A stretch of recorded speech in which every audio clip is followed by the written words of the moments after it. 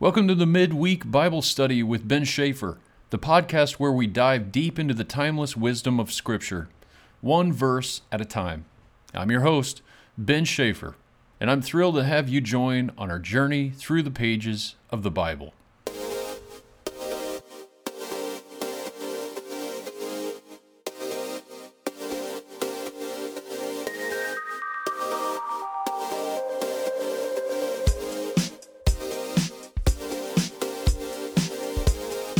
We are currently studying the fifth book in the New Testament called the Acts of the Apostles.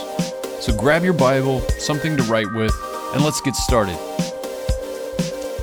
All right, Father in heaven, thank you so much for the fact that we're here, this little special group of people.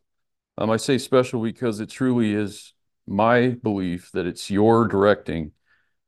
Anytime we open God's Word together as brothers and sisters in Christ and ask the Holy Spirit to direct us and guide us and teach us with your divine Word, your inspired Word, that you, in fact, are behind drawing people to this study.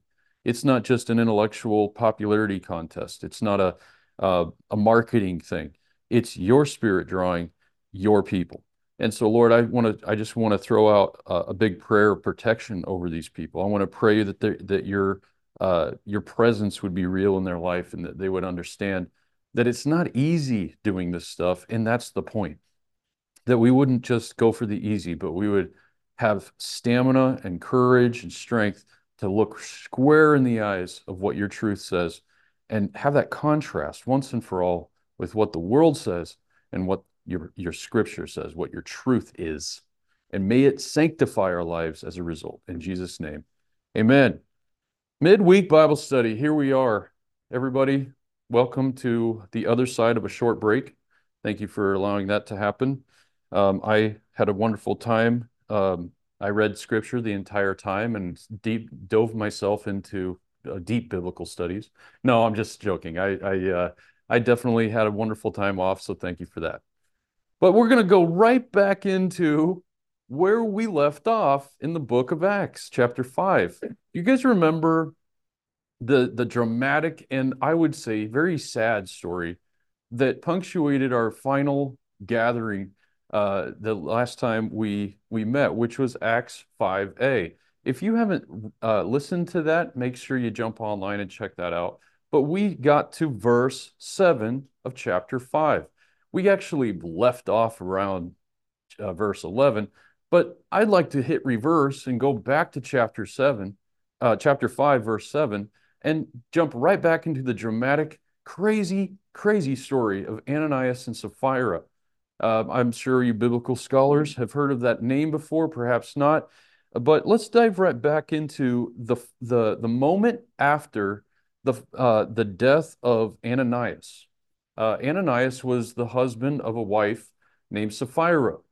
And if you guys remember, they held back some things from the church, more importantly, held back some information from God. They sold a piece of property, as was popular back in the early church. After the church broke out, people were, as quote, of one accord to the point where they were holding their earthly possessions like this. Completely loosely in their hands. They were not manipulated. They were not coerced. They were not shamed to do this. They were motivated by love, the Bible says, for one another. What does loving one another in the body of Christ produce? This. That's what it produces. Amen? I mean, doesn't that just make sense? You've maybe experienced that, maybe not. But if you are coerced, if you're shamed, if you're manipulated, this will not be the response. Instead, what we see is the very strange dispensation. And I'm going to use this word dispensation, this study a lot. But I want to dive into that word dispensation, of a dispensation of God's grace, clearly in view for the new covenant, for the first time being called the church. Okay? So let's dive in there. As always, I'd love somebody who's really good at narrating and speaking loudly Let's have you read out of the Bible, Acts chapter 5, verse 7 through 11. After an interval of about 3 hours, his wife came in, not knowing what had happened, and Peter said to her, "Tell me whether you sold the land for so much." And she said, "Yes, for so much." But Peter said to her, "How is it that you have agreed together to test the Spirit of the Lord? Behold, the feet of those who have buried your husband are at the door, and they will carry you out." Immediately she fell down at his feet and breathed her last. When the young men came in, they found her dead, and they carried her out and buried her beside her husband. And great fear came upon the whole church and upon all who heard of these things. Okay, so they're at a camp. These believers actually started camping out together.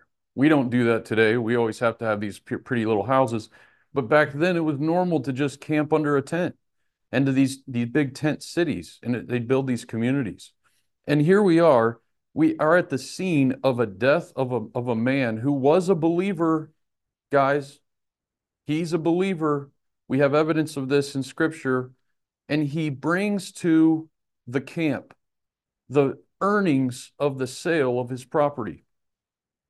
And if you guys remember, he withheld the entire amount for his wife and himself, just for a little rainy day fund. Well, here we go. An hour later, or he drops over dead, and they carry his body out. An hour later, his wife arrives without knowledge of her husband's predicament. So we have an hour later, his wife coming back. Yeah, 3 hours. Sorry, yes, 3 hours. So his wife comes back and says, "Hey, what happened to my husband?" And by this point, we can imagine many things have transpired.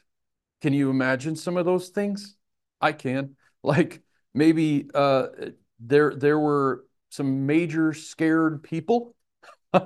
I mean, if we went to church tomorrow, this week, and our one of our church members dropped over dead and the ambulance was called, et cetera, et cetera, I think that would strike some fear into some people. What happened? What happened? What happened? Well, by this time, the word about Ananias must have spread quickly throughout this tent city into the community of the believers, but somehow Sapphira did not hear about her husband. So she's coming in completely ignorant about what happened. And perhaps because they didn't know what to tell her is why she didn't have anything of information. Also, there's probably no reason to warn her because no one would assume that she had anything to do with Ananias's death. But these men were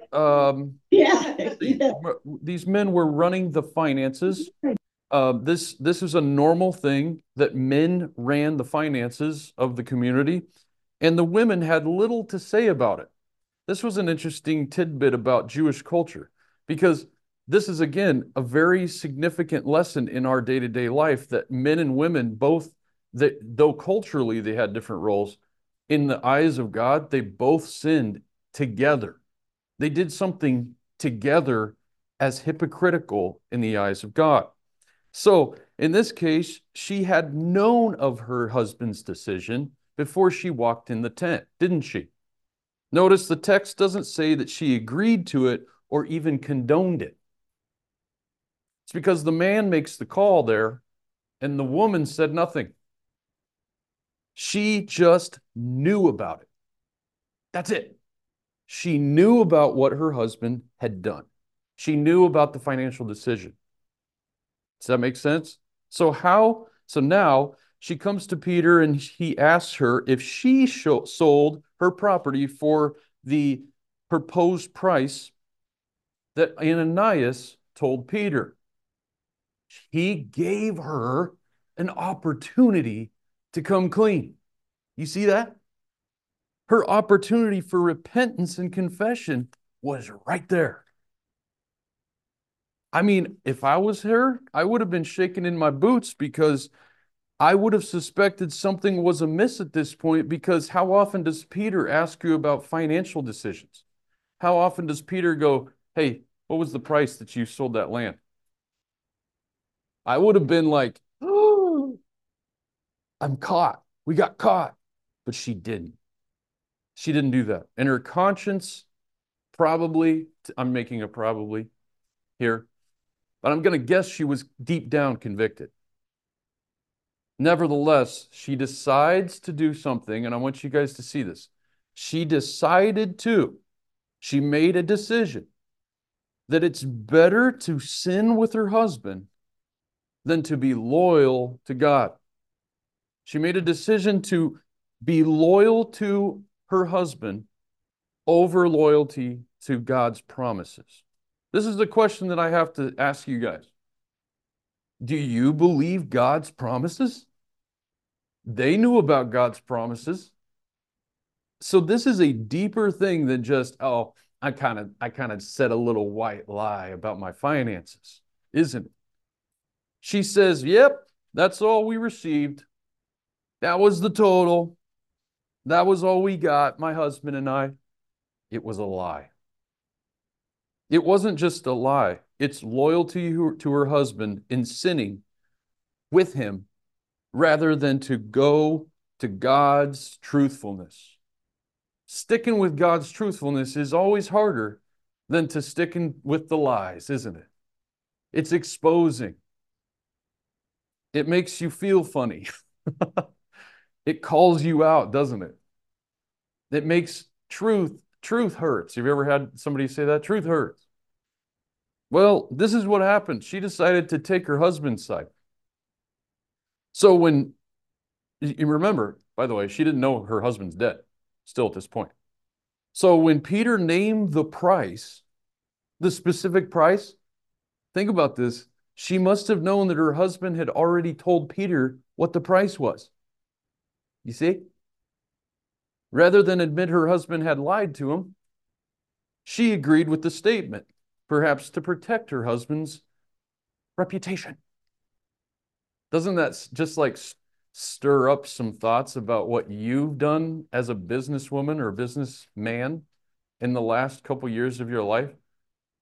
I mean, I oftentimes pause at this story and go, "Dang, I'm done. I don't even want to listen to this, man.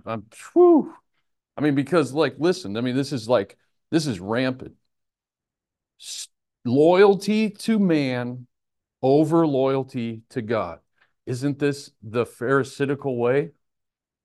I mean, it's just painful to watch. So honoring her husband comes second, no matter what, to honoring the Lord. That's what should have taken place. Can I throw out a big should? What should have happened is that she goes, nobody, not even my husband, comes before honoring God. Period. So I have to ask the question, does your walk with God give God glory, or does it give a man or woman glory? Whew. That's hard, right? Peter's question suggests when he asked her the price, he had made no predetermination. You see that? He wasn't going, I'm going to catch, he's not going to go, I caught Justin in an act right now. He was honestly going, Justin, just tell me, you know, Andre, just tell me, Steve, just tell me the answer, you know. He had not condemned her at this point. He wasn't sure if she had been involved in the decision. You see that? So Peter gives her the chance to vindicate herself. Instead, when she answered, she incriminated herself. Based on her answer, she was convicted just as was her husband.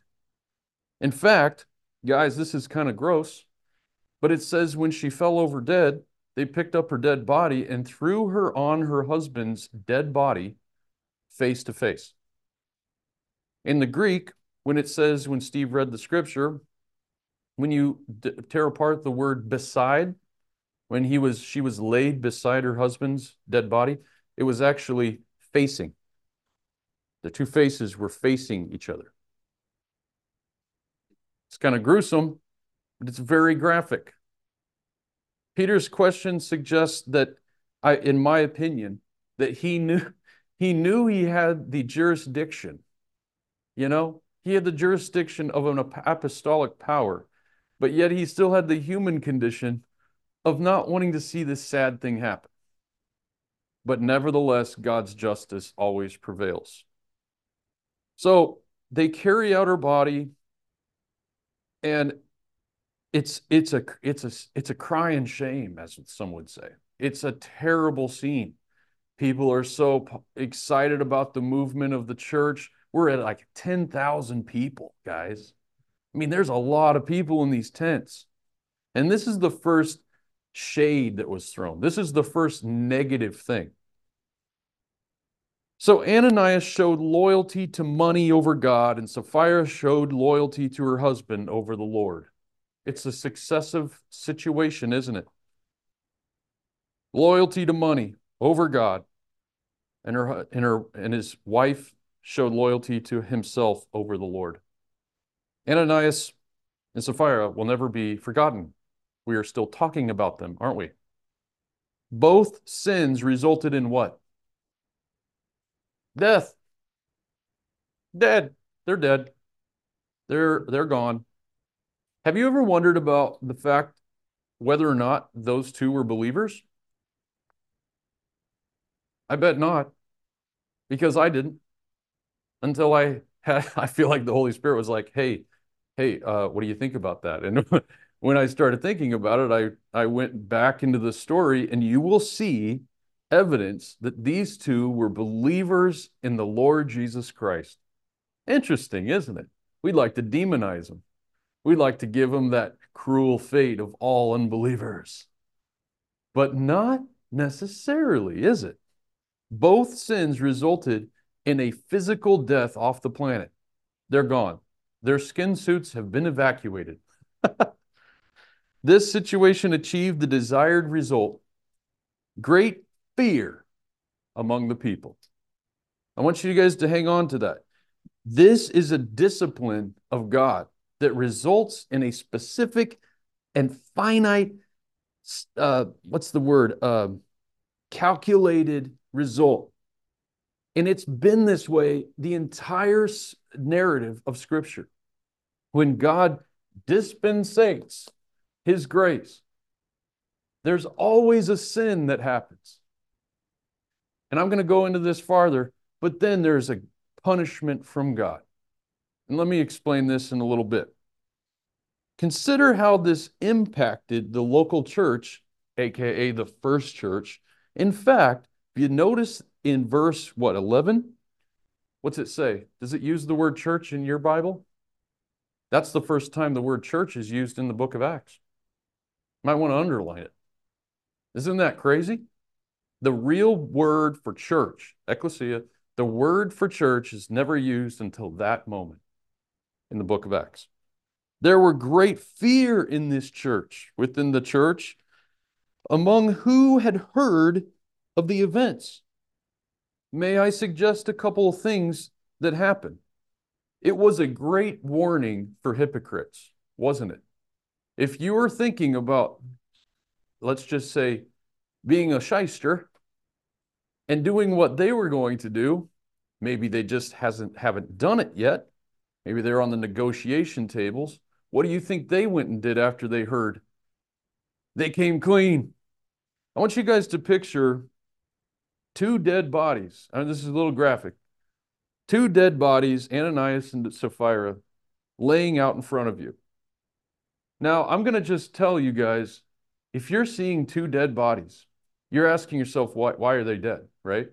Well, they became God's illustration for any hypocrite within the church for the next 100 years. I'm telling you, 100 years. Those dead bodies got in the way of their hypocritical actions, didn't they? They went, hey, you know what? I'm going to play the church on this one. I'm going to hold back some finances, let's say, from a sale that I made of land. And they went, oh, there's two dead bodies. You see? This is what God's punishment does to the believer. And it is supposed to be the end result inside the church. Don't we oftentimes see God's punishment as nothing else but pain? That's it. We don't see it as a tool. We don't see it as a a dispensation of grace? Doesn't it say in Scripture that those he loves, he what? Disciplines. Interesting, isn't it? Okay, so let's go on to, first off, here's a bonus.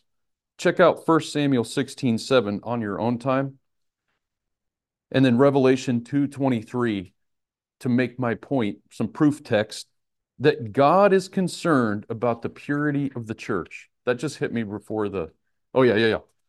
Before the class, I was like, God, what do you want me to say? And he dumped those two verses on me. 1 Samuel 16:7 and Revelation 2:23. It is not up to you to purify the church. It's Jesus's role. He alone controls the church, no matter what. All right, let's get back online. The first mention of the word church in the book of Acts, I already told you that, and it emphasizes how God was at work in this event, forming a cohesive whole. He's in charge. So let me do a little exercise with you guys. I love whiteboards, as you guys know. Uh, and hopefully you online can see this. But I want to get a little exercise about this right here. The parallel of the narrative of the Old Testament and stories that I can just come up with on my own. You guys will come up with your own.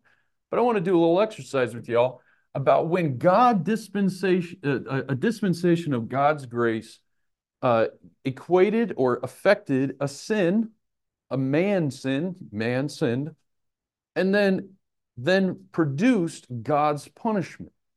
All right? God's grace, man's sin, God's punishment. Think about that for a second. Let me give you some options. So the first one is God's innocence, the innocence of the dispensation of innocence.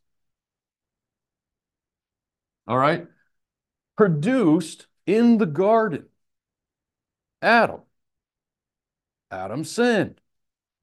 Last time I read my scripture, Adam sinned, and it was met with a very serious problem. What did he do? Let's say tree of life, fruit, right? What happened after the grace that he dispensed was innocence to the human race. It was met with our what? Mistake, sin, screw up, I guess what you'd say. But some people would call it, we messed up. We sinned against God. Did God look the other way and go, that's cool, dude. Maybe you'll get it next time? No, he had to do something. What did he do? Curse. He kicked us out. And if he wouldn't have kicked us out, what would have happened? Eternally damned. We would be eternal creatures of sin. He cursed the earth for our benefit, that we may die and rise again, all to the glory of Jesus Christ. It's incredible. Think about this. Okay, here's another one. The dispensation of conscience. You guys are like, what are you talking about? Well, here's the next one. It's Cain, Abel. What happened there? Cain's murder. Murder was committed for the first time. What did God say? Hey, no big deal. Brothers fight all the time. No big deal, right? No, he didn't do that. He had a very serious response, didn't he? He had absolutely, I'm going to call it blood. And that's a deep story, but the blood became a symbol, the blood of Abel, crying out to God, saying, hey, we got to do something about this. God dispensed, man sinned, and God punished. Remember that the next one? What would be the next one in the story of Genesis? I'm going to give you a hint: civil government. Civil government was an institution that God made. It wasn't like he was just planning on letting us do a free-for-all. He instigated a civil government. And then what did we do? Tower, Babel. Not good enough. Not good enough, God. We're gonna be gods. We're gonna do what Shem did. We're gonna be the bloodline of the seed of Christ. We're gonna be gods. So we're gonna build a big brick building. It's so funny. It's almost humorous to me, but I'm a human, so I'm guilty as well. What is God's punishment? Language disperse. It's cause and effect. Do you guys see this? Punctuates moments of God's dispensation. We wouldn't know what God's dispensation is without the punishment. It's a paradox, isn't it? It's an interesting thing to think about. Here's another one. Patriarchal rule.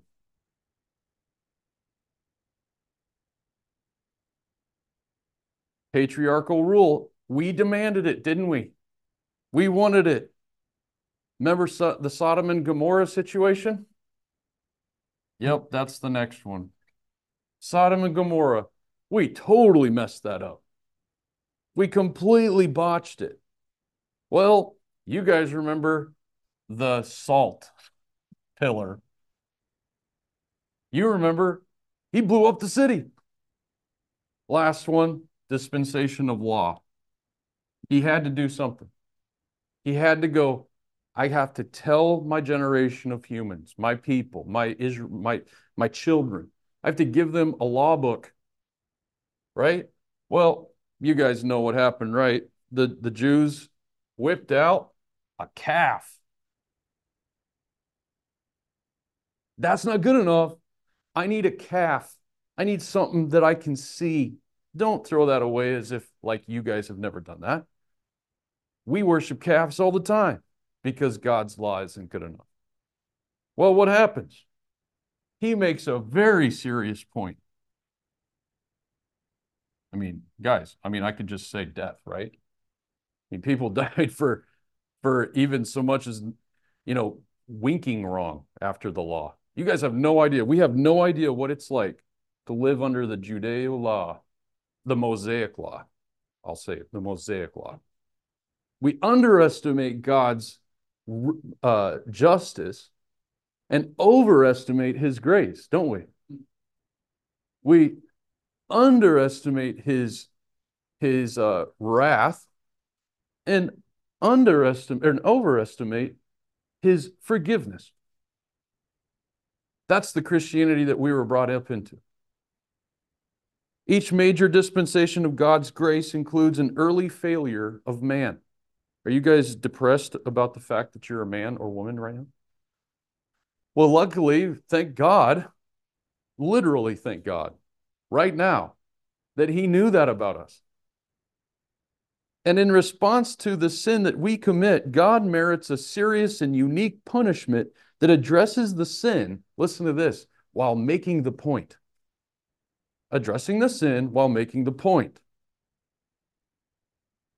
And the effect of that response is to warn others and cause obedience within the group.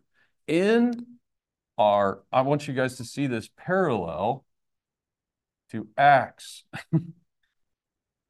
5. Do you see what happened?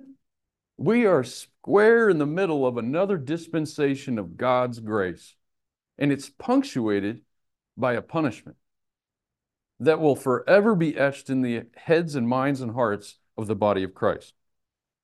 And in that sense, God's stern response is a form of grace in itself, since it motivates others to respect God's decrees, at least initially, and to some extent.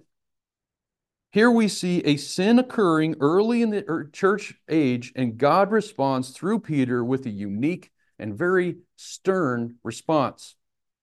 And it had its intended consequence, that is to dissuade, there's a big word, others from following in their footsteps, the hypocritical way. I am this way in front of people, but I'm this way when I'm not.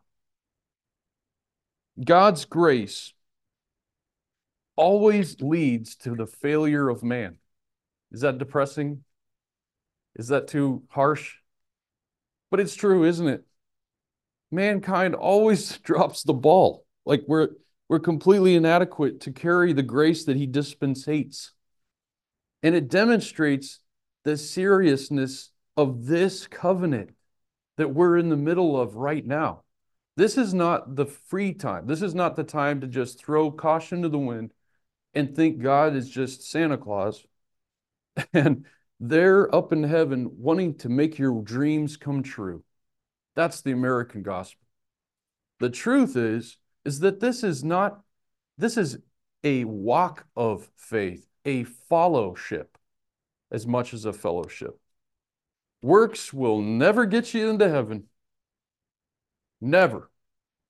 But as you guys read those two scriptures I mentioned before, He is directing his church, members as a whole, to be sanctified. Finally, it reminded the church that in that day when they saw those two dead bodies, that judgment will begin at the house of God. As Peter himself wrote in 1 Peter 4:17, check this out. It says this, "For it is time for judgment to begin with the household of God. And if it begins with us first, what will be the outcome for those who do not obey the gospel of God?" And I'm thinking that Peter totally had Ananias and Sapphira in his mind when he wrote that. Centuries and centuries go by, and here we are still talking about it. Based on the combination of strong leadership, stern response to sin, and the supernatural display of the Holy Spirit, the early church blew up, just exploded. It flourished. Acts chapter 5, verse 12 through 16. Somebody shouted out. 12 through 16. The apostles performed many signs and wonders among the people, and all the believers used to meet together in Solomon's colonnade. No one else dared join them, even though they were highly regarded by the people. Nevertheless, more and more men and women believed in the Lord and were added to their number. As a result, people brought the sick into the streets and laid them on beds and mats so that at least Peter's shadow might fall on some of them as he passed by. Crowds gathered also from the towns around Jerusalem, bringing their sick and those tormented by impure spirits, and all of them were healed. All of them were healed. No big deal. I love that. Notice again that the signs and wonders of the early church were coming at the hands of the apostles and not everybody. That's an important distinction. And the people they were of one accord, which means one mind, one moving organism with one mind, one goal, one shared set of ideals. Andre and I talk about this all the time. The definition of culture is a shared set of ideals.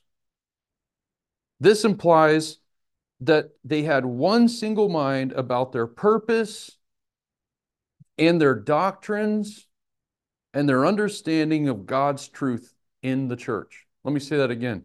Their purpose, their doctrines, and their understanding of who God is in regards to the church. Do you? Maybe you guys go to church, maybe you don't go to church. I'm not condemning you if you don't, but if you are a part of a local body of Christ, a local church, maybe it's this church, that church, the other church. Hold on, just like I'm not judging you if it's Methodist or Catholic or what have you. Do you know those three things? Your purpose, your doctrine, and God in regards to the church, capital C. Luke seems to contrast the miracles and the common mind of the early church with the disobedience of Ananias and Sapphira in his literary mechanism. You see that? How he flips. He goes, whoop.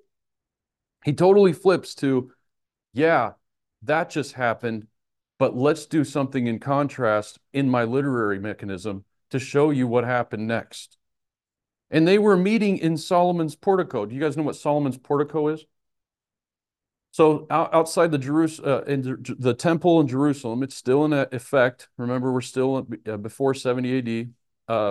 And Solomon's portico is this huge pillared porch. It's covered, it's kind of shaded. So the old campground isn't working out so good anymore. So we got to go somewhere where there's a big gathering area. We're talking 10,000 people. Like we're talking Mardi Gras or what am I thinking of? Uh, Woodstock. Picture Woodstock. You know, I think in our little childhood felt graph minds, we think a large crowd assembled, and it's like five felt graph little Bethlehem characters. No, we're talking 10,000, a mob, a huge mob of believers. So they're under the shade of the portico of Solomon. And this was the name given to the covered part of the court of the Gentiles part of the temple. I don't know if you guys have ever been there. There's a specific part where they call it the court of the Gentiles, where the Gentiles can actually approach the temple, but they cannot go any farther than a certain point. By some estimates, they say that there was 10,000 people on that day in the portico. The previous meeting locations were big enough and they needed a bigger venue. And so in verse 13, Luke mentions that the rest of them dared not associate with the early church. Did you guys ever wonder who those people are? Who's the rest of them, do you guys think?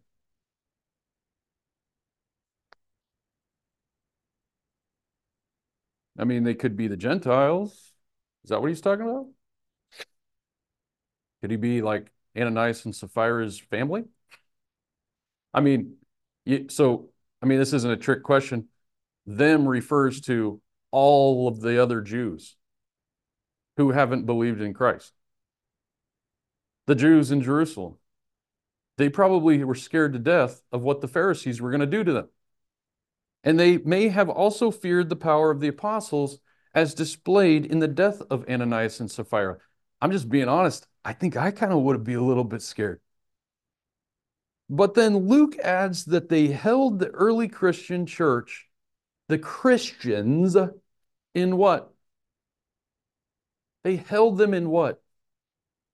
High esteem.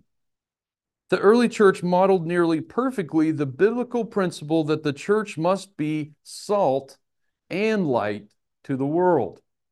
So they gave them props, as my kids would say. I don't know what that means. They gave them some cred. The church stood out and remained separate from the Jewish society somehow. And yet the way they stood apart brought respect, two words, respect and appreciation. And ultimately, third word, glory to God. If you guys want the the three spices that need to be in the soup, it's going to be respect, appreciation, and glory to God. That's the outcome of the outside looking in to what we're doing as the church. Is that happening today? At least until widespread persecution began back then, the church wasn't perceived as a negative or disruptive or strident or prideful institution. It was helpful.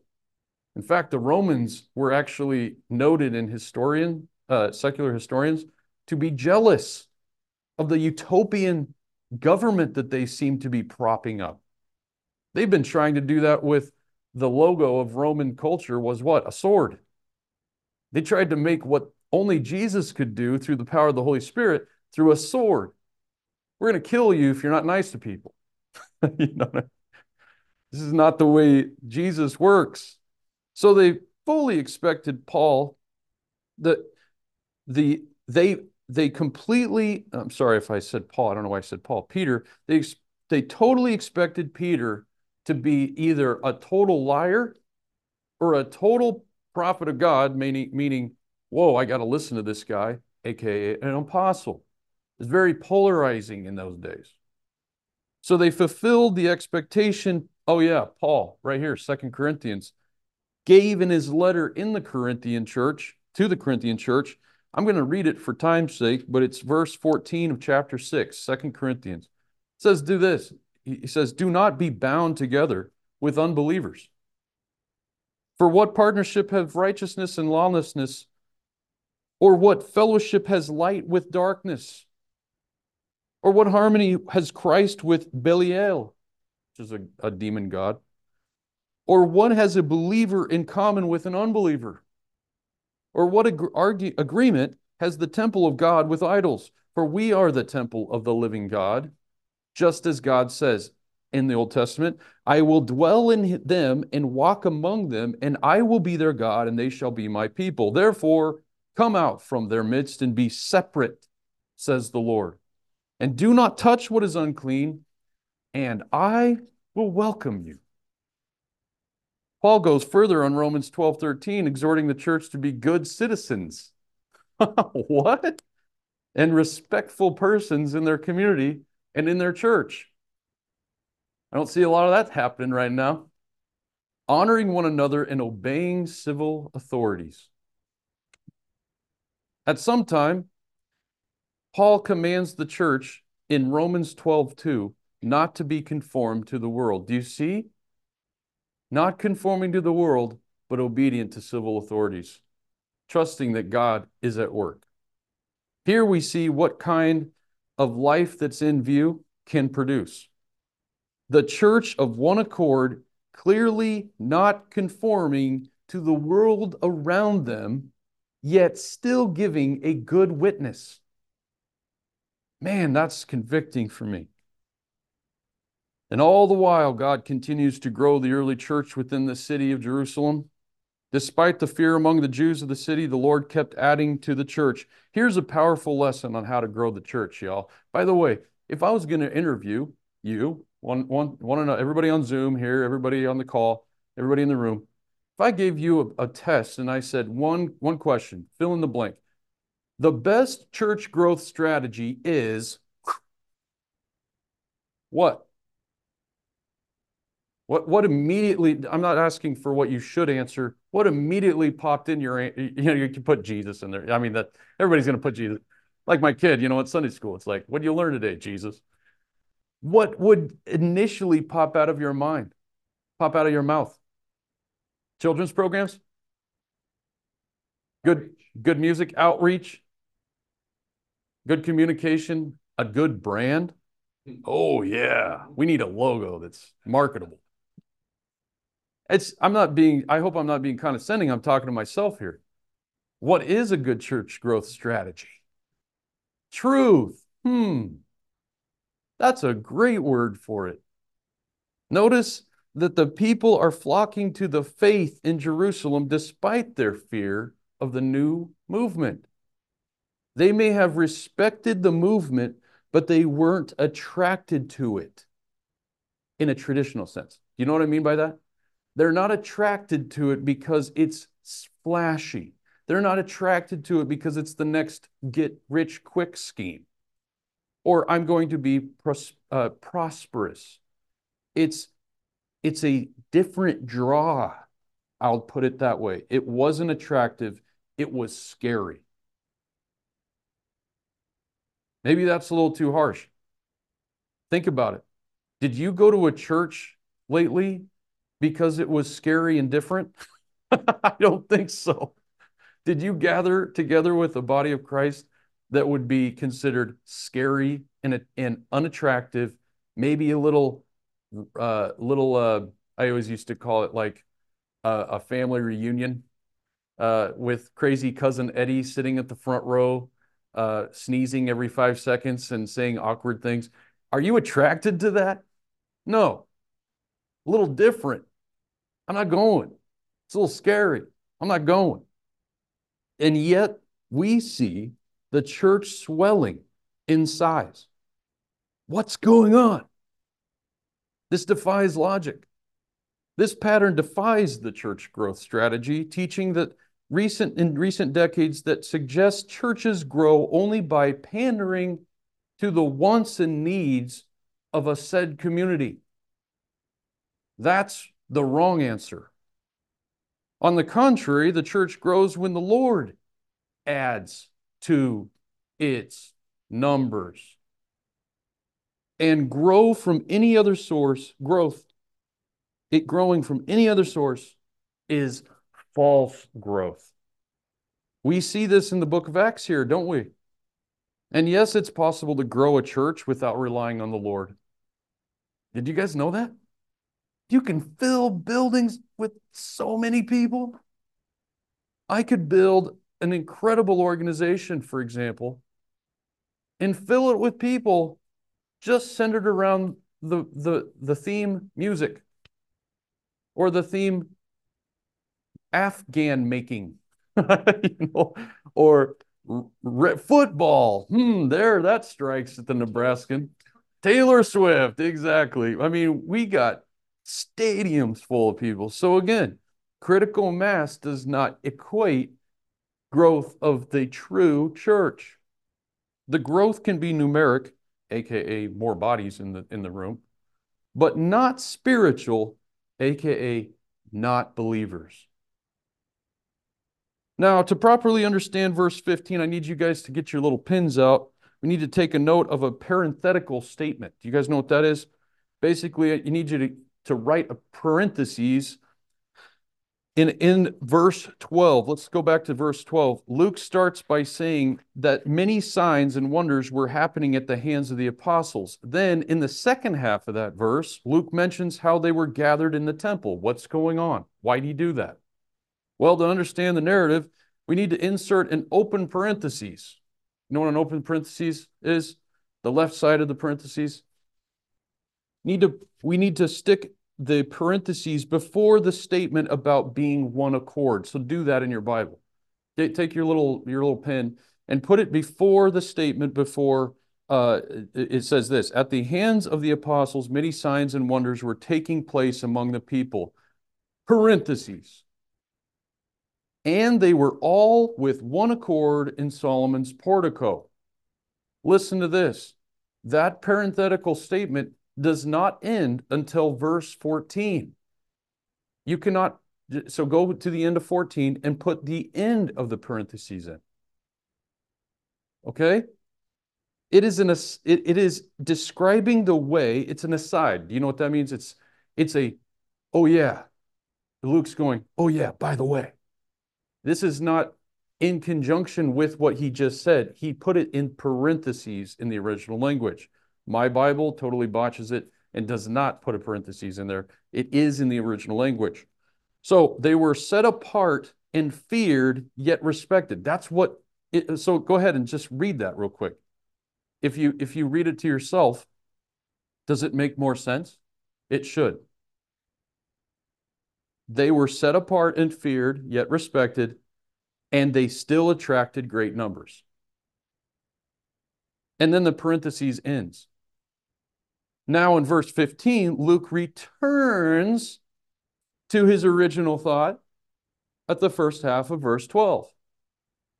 So place the first half of verse 12 together with verse 15. What does it say? And the narrative makes more sense. The apostles were performing many miracles to such an extent that the people of Jerusalem began to bring their sick to Peter for healing. Doesn't that make more sense? Just his shadow could cause healing, he said. Very interesting. This right here has formed entire denominations of churches. That parentheses is a big deal. Good-hearted, great pastors, loves church, loves his people. God bless them. They're going to go through this and they're going to create doctrines out of something that's not accurately biblical. Unfortunately, it happens all the time, and I'm guilty just as anybody.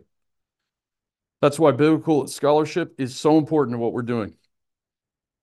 So place the first half, you did that. The apostles were performing all these miracles. And according to verse 16, they were all being healed. Their behavior was not superstition. I put that down because that's a big deal in our church right now.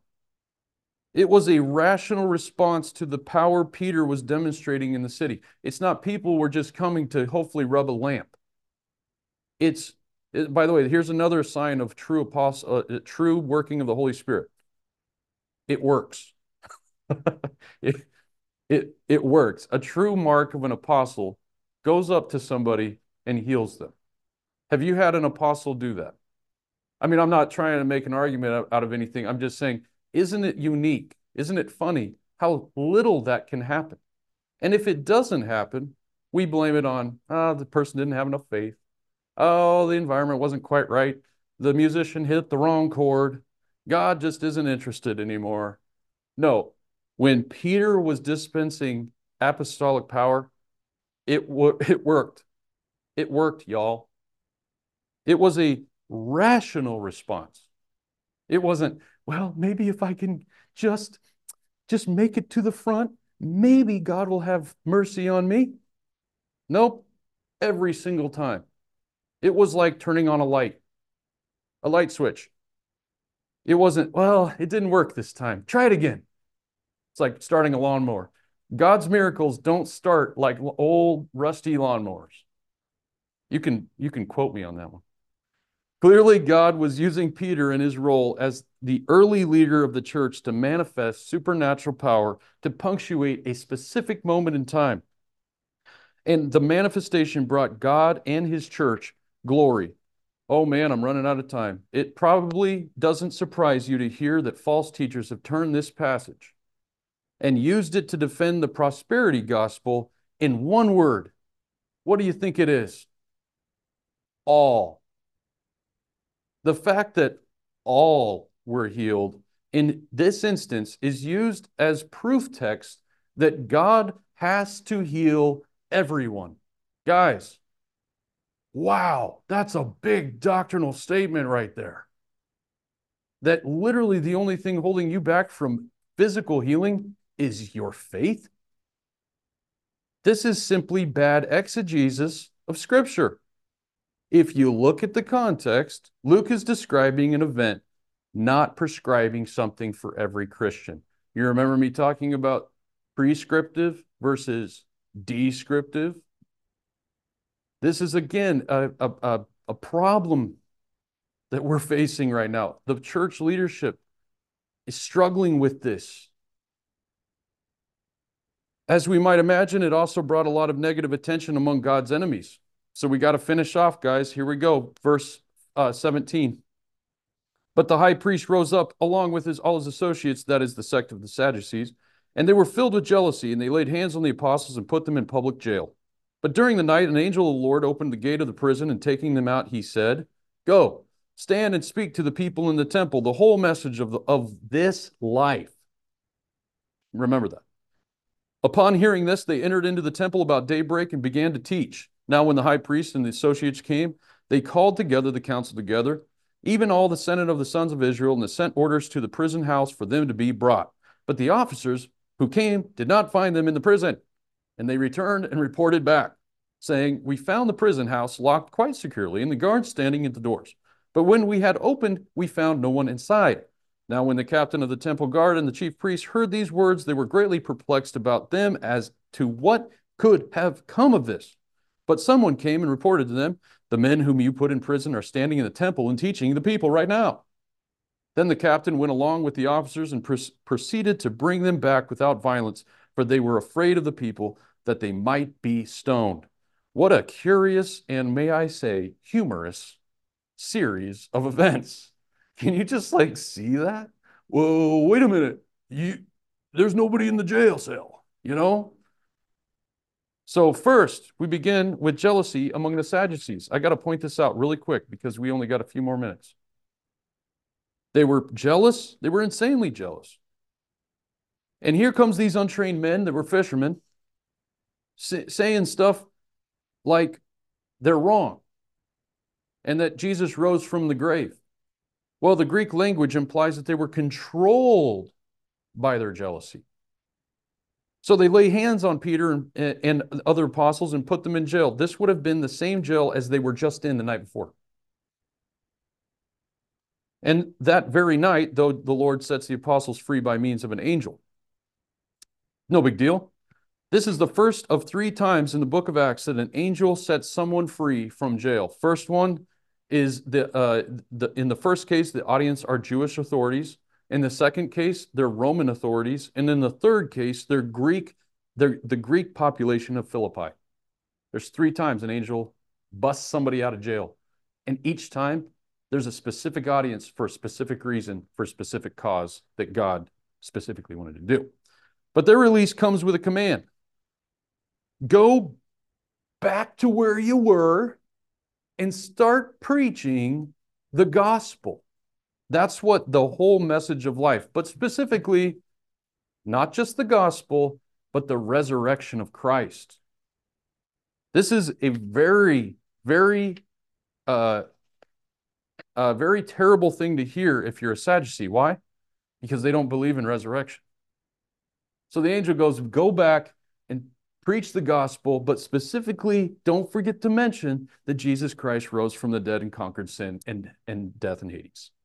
God is clearly teaching the apostles to respond boldly to persecution. The story then gets really hilarious to me. The Sanhedrin calls together this guy named Gamaliel, and I'm going to finish off right here. It says, verse 27. When they had brought them, they stood before the council. The high priest questioned them, saying, we gave you strict orders not to continue teaching in this name. He wouldn't even mention Jesus' name. Do you notice that? And yet you have filled Jerusalem with your teaching and intend to bring this man's blood upon us. But Peter and apostles answered, we must obey God rather than men.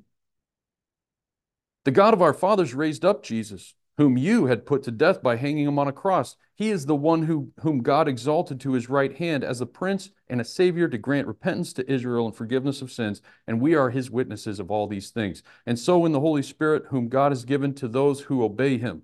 But when they heard this, they were cut to the quick and intended to kill them. Jumping to the end, we absolutely see them getting furious. And this man named Gamaliel stands up and proceeds to say some wisdom. And he says this in verse 34. But a Pharisee named Gamaliel, a teacher of the law, respected by all the people, stood up in the council and gave orders to put the men outside for a short time. Here, get rid of them. Put them outside. I got something to say. And he said to them, men of Israel, take care what you propose to do with these men. For some time ago, Theudius rose up, claiming to be somebody, and a group of about 400 men joined up with him. But he was killed, and all who followed him were dispersed and came to nothing. And then after that man, Judas of Galilee rose up in the day of the census and drew away some people after him too. He too then perished, and all those who followed him were scattered. So in the present case, I say to you, stay away from these men and let them alone. For if this plan or action is of men, it will be overthrown. But if it is of God, you will not be able to overthrow them, or else you will be found fighting against God. They took his advice, and after calling the apostles in, they flogged him and ordered them not to speak in the name of Jesus, and then released them. This is Gamaliel, the famous Gamaliel, the Apostle Paul's teacher. Paul learned what he knew of Jewish Pharisaical law from Gamaliel.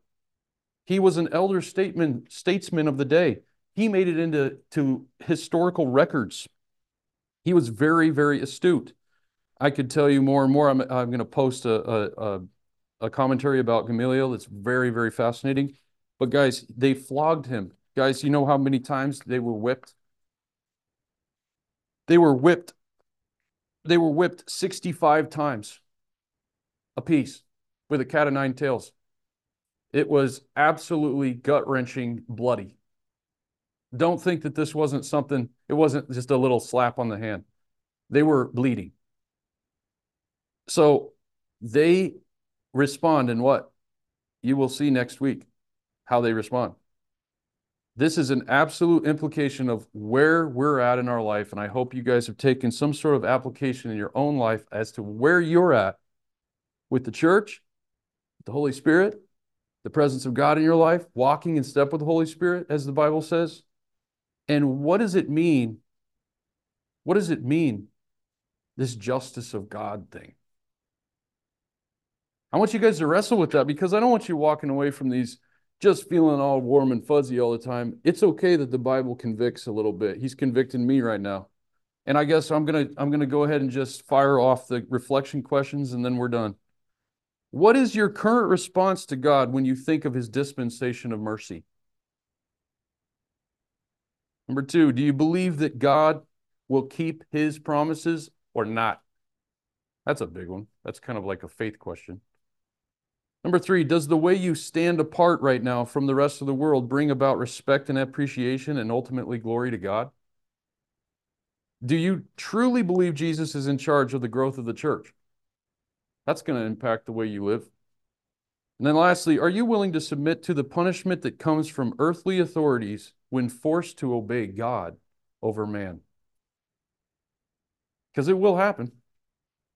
I mean, I don't want to be a doomsdayer. I'm just saying that's the natural outcome of following God. It's not the way of man, it's the way of God. And when earthly authorities contradict what God says, get ready for punishment.